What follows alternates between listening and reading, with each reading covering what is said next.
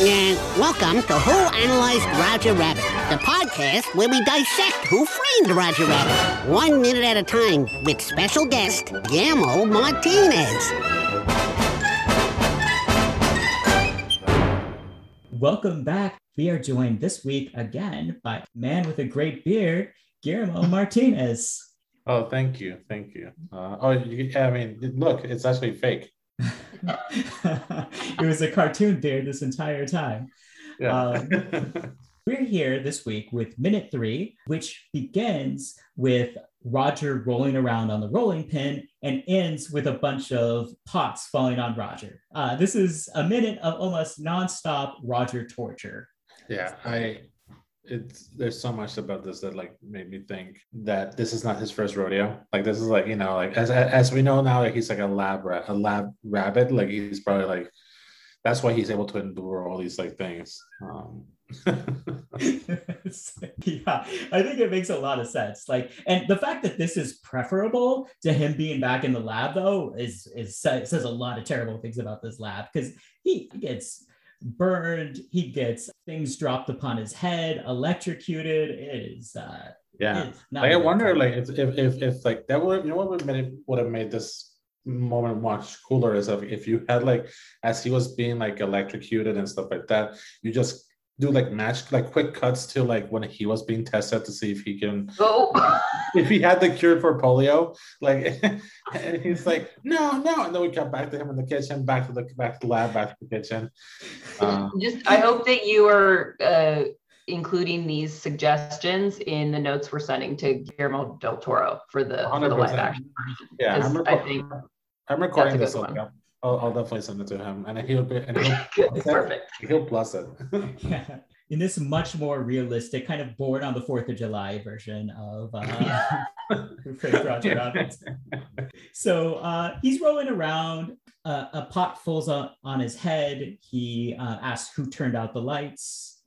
Some very cartoony sorts of moments. Do you think he said who turned out the lights because he needed to throw a pun? And he was freaking out, and that's all. When you're nervous or scared, you throw a joke out because that's how your body reacts. Well, yeah, I do think so, especially because we know there's lots of tune logic within this, and that Roger would have to say something funny. Oh yeah. And also knowing more about his backstory, knowing that he is in this sort of hell version of this house with this crazy woman, because it's slightly better than being, having cosmetics tested on him or whatever. That makes it so dark that he just has this trauma response where he's I guess I have to make a joke now. It's so messed up. Oh, but that lab was full of laughs. That lab was just, they were testing rabbits, but they were also testing clowns and when Lenny Bruce got arrested and stuff like that, they just sent Lenny Bruce into this lab also to torture him. So he got exposed to multiple ideas of comedy. He got exposed to slapstick. He got exposed to political humor. He got exposed to all those things. Yeah, ultimately it was a formative experience for him, I think, is what we're saying. So he goes into the oven. This is an oven that has a volcanic heat setting on it. Okay, I'm confused. So at first, when I was watching this, I didn't realize it was the oven until he came out of it, because there's already another oven under the stove. There's 2 ovens. Because Baby Herman crawls over the stove. Remember his butt almost goes on fire, and then he walks over to the sink and everything, but the second oven is over by the sink. I thought it was the dishwasher, but it is called Hotter Than Hell, the appliance name. Okay, so this is I'm we just keep peeling the layer. Oh, this is Herman. She knew that the knives wouldn't be enough, and she was I'm gonna install a second oven in that damn kitchen, because this kitchen is gonna blow up. So help me God. It's definitely an oven. I'm looking at it. It just has the one knob, and it's hotter than hell, or hotter Nell, but it's definitely supposed to be hotter than hell, right? It's HOTTERNEL. Yeah, for sure. Yeah. As a kid, I always wanted to see like what like the like I was like, okay, so there's Harder Than Hell. Let's see the other ones. Like, like it's like, like warm day, warm summer day, or what are the other options? Like slightly nippy. Like slightly nippy. Oh, well, yeah, because Baby Herman turns it on with his foot, and he turns it all the way to Volcano. Yeah. Yes. Yeah. Yeah. So yeah, it looks like this oven has some real interesting settings. Yeah. Like sinner in church or something like that. Baby Herman crosses the water in the sink. Finally, that water. As an animator, like that water meant so much to me, because I was like, that's beautiful animated water. Like it's just so, it was almost like so, I don't know, it's just beautifully done. It was a really beautiful done. My second favorite moment of the movie of this minute was that. That's my top favorite moment of the minute will come in a second. Okay. All right. I just want to leave you all with anticipation. Like, oh, what is the thing that he loves? I know. I'm trying to guess in my head right now, and I'm not quite sure what it is. The oven door opens, and Roger comes out, not to have his booty outshined by Baby Herman. The sole thing on Roger that caught fire was his booty. It's his cotton tail, his fluffy tail, which makes sense, right? Because it's just the hair. Oh, that's on fire. Like everything should be burnt. Like he should be burning the entire body, but no, it was that fluffy tail. Okay, so him running in circles around the kitchen was, as a kid, I can guarantee you that I rewatched that scene more than 100 times. Like it was like I was like, this is comedy gold. Like it was just so funny as a kid. I don't know why. I don't know if it was because like he was just like running in front of the camera. I don't know what it was. Like it was just like the best scene I've ever seen. And like, the smoke just continuing to pile up in this gigantic kitchen. Also, yeah, that's the thing. This kitchen was built by someone whose eyes are probably fisheye lenses. Like it does have like kind of a weird like rounded vibe to it. Like it's not entirely square. Oh, it's not entirely. Yeah, no, it's a weird like Tim Burton-esque kitchen. Well, for the Tim Burton version of the movie too, we'll be able to expand on that. By the way, this is also going to create a problem we'll get into next week. The fact that we have visibility from this kitchen on all different sorts of angles, but we'll get into that. All right, so Annie and I are going to continue on with the rest of the show. Guillermo, I know you have to go do dad stuff, but what would you like to plug? I mean, there's not much more to plug. All I can say is like, go to Netflix and watch The Mitchells versus the Machines. Completely the opposite of what Chris said, which was The Mitchells and the Machines. That's right. It's a much more pacifist movie. There's no conflict or anything. It's a very cute movie. I watched it. I really enjoyed it. Oh, thank you. No, thanks. It's super exciting, and it's fun.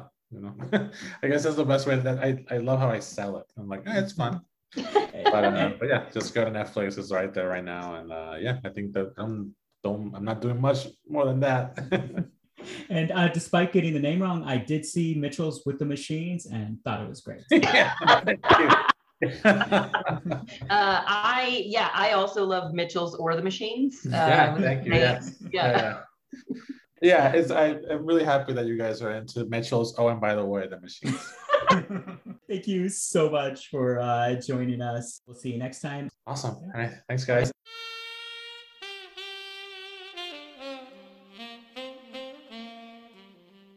Continuing with the minute, Roger is on fire. So you know me, like I am always looking at like the characters themselves and the way that they look and their outfits and whatnot. And this is a scene where we see Roger's ankles underneath his pants, underneath his overalls. I did not notice. And so like, we talked about the thick characters previously, and we did mention that Roger is more bottom heavy at first glance. He's got like big feet and whatever, but we see his ankles and they're smaller than his wrists. They are very, very tiny. And so my question is, why is he wearing these very wide, like raver pants? because his overalls they're like a tent. He looks like he's going to a rave in these giant pants. Well, there's two possibilities I have. Either he was about to go to a rave when he got picked up to go to the science lab, or, I don't know if we do wind up seeing the rest of Roger's legs in this, but maybe he has thin ankles, wide thighs. Maybe he does have wide thighs and we're not seeing it. My other theory is that this is just plays more into the Mrs. Herman is like some kind of weird, pain focused dominatrix or something, right? Like, and this is just another one of her humiliation tactics where she brings this rabbit home and she makes him wear something totally humiliating. Yeah, I would be inclined to agree. We're also seeing in this shot even more. So there's a million cabinets. It's an absolutely massive kitchen, but everywhere you look, there's also more dangerous implements. Like we know there's drawers full of knives. We've seen that already. On the wall, there's wall mounted knives. And then additionally, there is a silverware basket with knives just pointing straight up out of it, like a skewering station. Yeah, the most dangerous way you could put your knives is the way she chose to do it. Well, she just covered all the knife bases. Yeah. He's got just like, in case there's any way he could miss these and not get burnt by the oven and not get caught by these drawers full of cheese graters, we've got these knives sticking up. Yeah, exactly. This is also where Baby Herman starts climbing up boxes. And it's right on theme. The boxes are right there in the, Mrs. Herman's deadly kitchen. I had never noticed what the boxes had said before. And, watching this 1 minute at a time, pausing it, I saw that this was deadly mouse poison. Just boxes of it sitting on the counter. I mean, you hear stories about like the olden times and them just being sort of nonchalant about safety in general, but this feels excessive even for 1947. Yeah, I mean, especially it being in olden times and in a cartoon. I have some things to say about Acme, but I will save that for next week because we get plenty more Acme stuff. We have Roger slipping on the soap. The soap gives Baby Herman a little assist. Yeah, it gives him a little assist. The soap does two things. Very versatile bar of soap because it gives Baby Herman the assist right on, of course, his MVP booty, and knocks the ironing board down. I don't think I've ever had an ironing board that was actually attached to a wall before. I have seen these. I have seen these in old houses. Usually in the kitchen? No. Not, but this kitchen, this kitchen might be the whole house. We know there's a living room because we saw that and an entryway, but it looks like this house is 10,000 square feet if this is just the kitchen. Yeah, it might just be. This kitchen might contain the lab in it for all we know. Yeah, yeah, for sure. This is a fortress of some kind. Roger then gets knocked into the wall and his fingers go in outlets. And he gets electrocuted at this point. And he still has the metal tea kettle on his head at this point, which it's got to be like concentrating all of the electricity onto his already, cosmetic product riddled brain. Right. And his head was also cooked within an oven wearing this on top of it. It is bad news for Roger. Roger's not doing well. I don't know if it's from the shock, if it's just to try to pry everything loose from the outlets, but he starts banging his head into the wall. It causes the wall to crack and the shelf with way too many pots on it, especially built on a wall with that level of drywall. Well, and so that's old plaster. I know that. I know a lot about old houses, but but it's got the little wooden lathe, beneath the plaster things under it. But my question about this shelf with all the pots and pans is, there's 900 cupboards in this damn kitchen. Put the pots and pans in the cupboard. What's in the cupboards? Yeah, that's a great point. There is seemingly infinite space within this kitchen. There is one stove with 4 burners.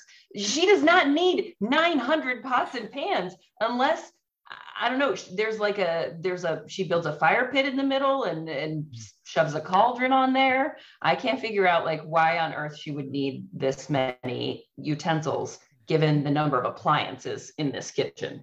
Well, if this is the science lab, maybe the other animals that are being experimented on are locked in all those cabinets. That makes sense. That would actually, that would clear a lot up for us, I think. Pots fall onto Roger's head, which ends this particular minute, this very, very dark minute. All of Mrs. Herman's plans succeeding so far. Oh, Mrs. Herman. Oof. Yeah, Roger, this is a rough minute for Roger. You know, this is not an easy minute for Roger. Yeah, this is not. Will it get better for him next minute? Spoiler, nope. I think that for my personal vote for MVP of this minute is the soap. I think the soap, it moved us along here. Really, it shifted gears. It leveled things up. So that's my vote. I would agree, and I love these MVPs for the minute. Anything else for this minute? I don't think so. You know, what's interesting to me about this minute is like fully action packed, right? Like it's like nonstop, very fast paced action, but it does have like less story than maybe the first 2 minutes that we went over.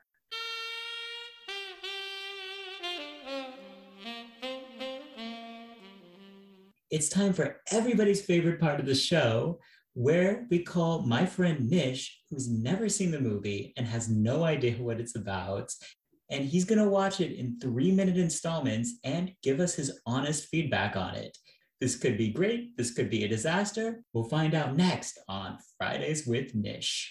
It's Friday with Nish. Ooh, what a dish. Tell your mother, tell your shrink. Tell us, Nish, what do you think? Yeah. For this first edition of Friday with Nish, we're joined by a very special guest, the author of the book Who Censored Roger Rabbit, which the entire movie was based off of, Gary K. Wolf.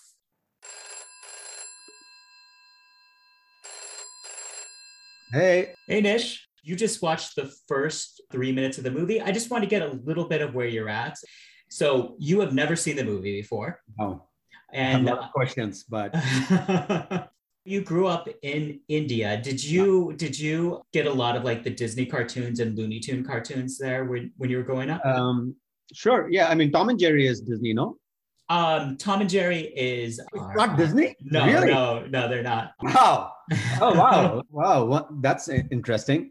Mickey Mouse is Disney 100%. Yeah, Mickey Mouse is 100% Disney. Yeah. So, yeah, I mean, mixed viewing of Disney. I think I was definitely one of those people who is not, I'm one of those people who's not deep into Disney. So, right. So I've seen stuff, but not everything. Saw Sleeping Beauty as a kid, which is Disney. Yeah, that's definitely Disney. All right. Yeah. So, I saw some of the stuff, but not all of it. Okay. Is there like, is there one sort of overarching theme, or like, is there something you think of when you think of Disney? Like, not specifically a character or whatnot, but like in Disney in general? Yeah, I think musicals, a lot of Disney is not musical movies, but I do like the animated musical movies from them. And so, yeah. So I just want to you saw the first 3 minutes of this movie. Do you know anything about this movie going in? I don't. Okay. I did not know anything. Yeah. I don't even know when it was made. Had you ever heard of it? No. No? Okay. First thing that popped into my mind was... That's so encouraging to me. First thing that popped in, like, was this made before Baby's Day Out or was it made after Baby's Day Out? I feel like you are severely overestimating everyone else in the room's knowledge of Baby's Day Out. Yeah. Yeah. Or like its popularity in general. So Baby's Day Out. Yeah. Baby's Day Out was I think you've been living in the wrong bubble. That came out after Home Alone. I know that much timeline. This one was very sure before Home Alone. I can't remember what year Home Alone came out, but this was. I'm going to say Home Alone. I'm just going to guess it was like 95 or something. It was around that era. I think Home Alone's much earlier. I think Home Alone's like 91. Oh, 91, well, Roger Rabbit's 88. 88. Okay, so not by much. Like, yeah. So maybe a decade sooner than this one, or maybe 8 or 9 years. Yeah. Nish, what are your impressions of the first 3 minutes of the movie? I thought it's interesting. There's a lot of setup in there. I thought the moms they did not show the mom's face, but I think her shoes look nice, and I think they would. I think that style of shoes will withstand the test of time. I think you could. I think they're the good choice. Not sure about the polka dot skirt, but I think the shoes work. I was. Yeah, that was about the mom. About the baby, I thought that the baby was, and this is I think those are very nice shoes. What do you think? they have withstood the test of time as well. We have good shoes at Disney. Good shoes last. I thought the baby was curious about or interested in the cookies, and I wasn't sure at what age, scientifically speaking, a baby can actually chew a cookie. Is not that straightforward of a food. Like, you have to have some teeth to bite into it and enjoy the crumble. Nish, you're bringing up some good points here. I am not sure we have fully explored the early childhood development accuracy of this particular minute of the film, and I think you have a valid point.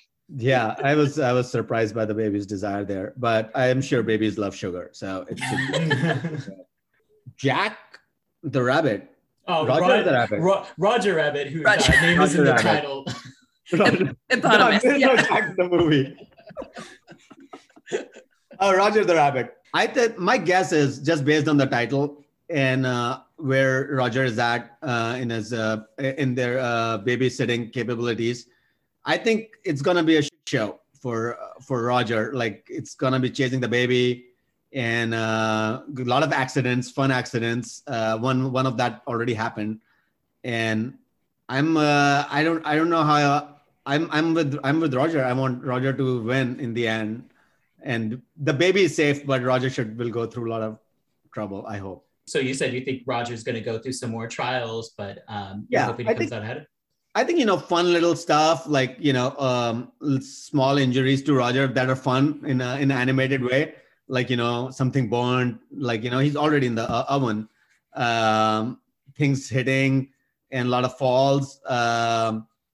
I do think there will be some bonding moments between the baby and Roger as well. I think there's going to be, it's not just going to be like someone slipping on a banana peel continuously. I wish people could the see baby cannot chew right now. Reaction to Nish's take on this. It's just, I personally, I think I'm feeling the same way. I am so excited for you to experience the rest of the minutes of this movie and see. And I think that we should continue to ask Nish what he thinks is going to happen next. Oh yeah. I think that should definitely be a feature. It's a chef's kiss. Yeah, I think I'm the only one who's not seen this movie in this. Yes, yeah. Yeah, you're okay. I think there are 4 people in the world who have not seen this movie, so you're very rare. You were one of the 4 people on the podcast about this movie who has not seen it. Great, but you know what? I knew Baby's Day Out, which I think not everybody knows, and I knew some of the timeline around the release of that movie. You could also, Nish, just continue to compare this movie to Baby's Day Out throughout our time together. Okay. That would be great also, I think. The moment I knew that this movie was Baby's Day Out is that when as soon as the mother leaves, the baby just comes out. And I'm like, this is Baby's Day Out. Roger's going to get screwed. And the baby is always safe. Nothing bad's going to happen to the baby because that's Baby's Day Out. Like, baby will go through a lot of tense moments. And be okay. baby's got to. I mean, if you hurt a baby in a movie, I hope that's not the movie we are watching. I did check really quickly, and you're right. Home Alone was 1990, which does make sense, I guess. And then Baby's Day Out was 1994. And Titanic was 1995. Since we're talking 90s. It's one of my favorite movies, so I'm happy to share this with you, Nish, in a very weird 3 minutes at a time way. I love it. Thank you, guys. Cool. Thank you. Wow, that was an interesting take. That was hilarious. That was funnier than the movie. I can't wait till his earth is just shattered that it's not Baby's Day Out. Yeah. It's going to be a full feature-length film about a cartoon baby escaping from the care of a babysitting rabbit. Yeah, that's going to be a big surprise for him. Minute 5, I think, is going to be like a huge... it's gonna rock his world. I don't think he even realizes it's a live action movie. No, I don't think he does. He has no idea. It's gonna be fun. All right, well, thank you for joining us, Gary. We're gonna continue to check in with Nish every week and continue to see what he thinks about the movie. Thank you for listening to this, and I want to thank Dueling Genre and Scott Corelli for hosting us. You can check out all of their podcasts on duelinggenre.com. There's lots of awesome ones there. And you can join us again next week.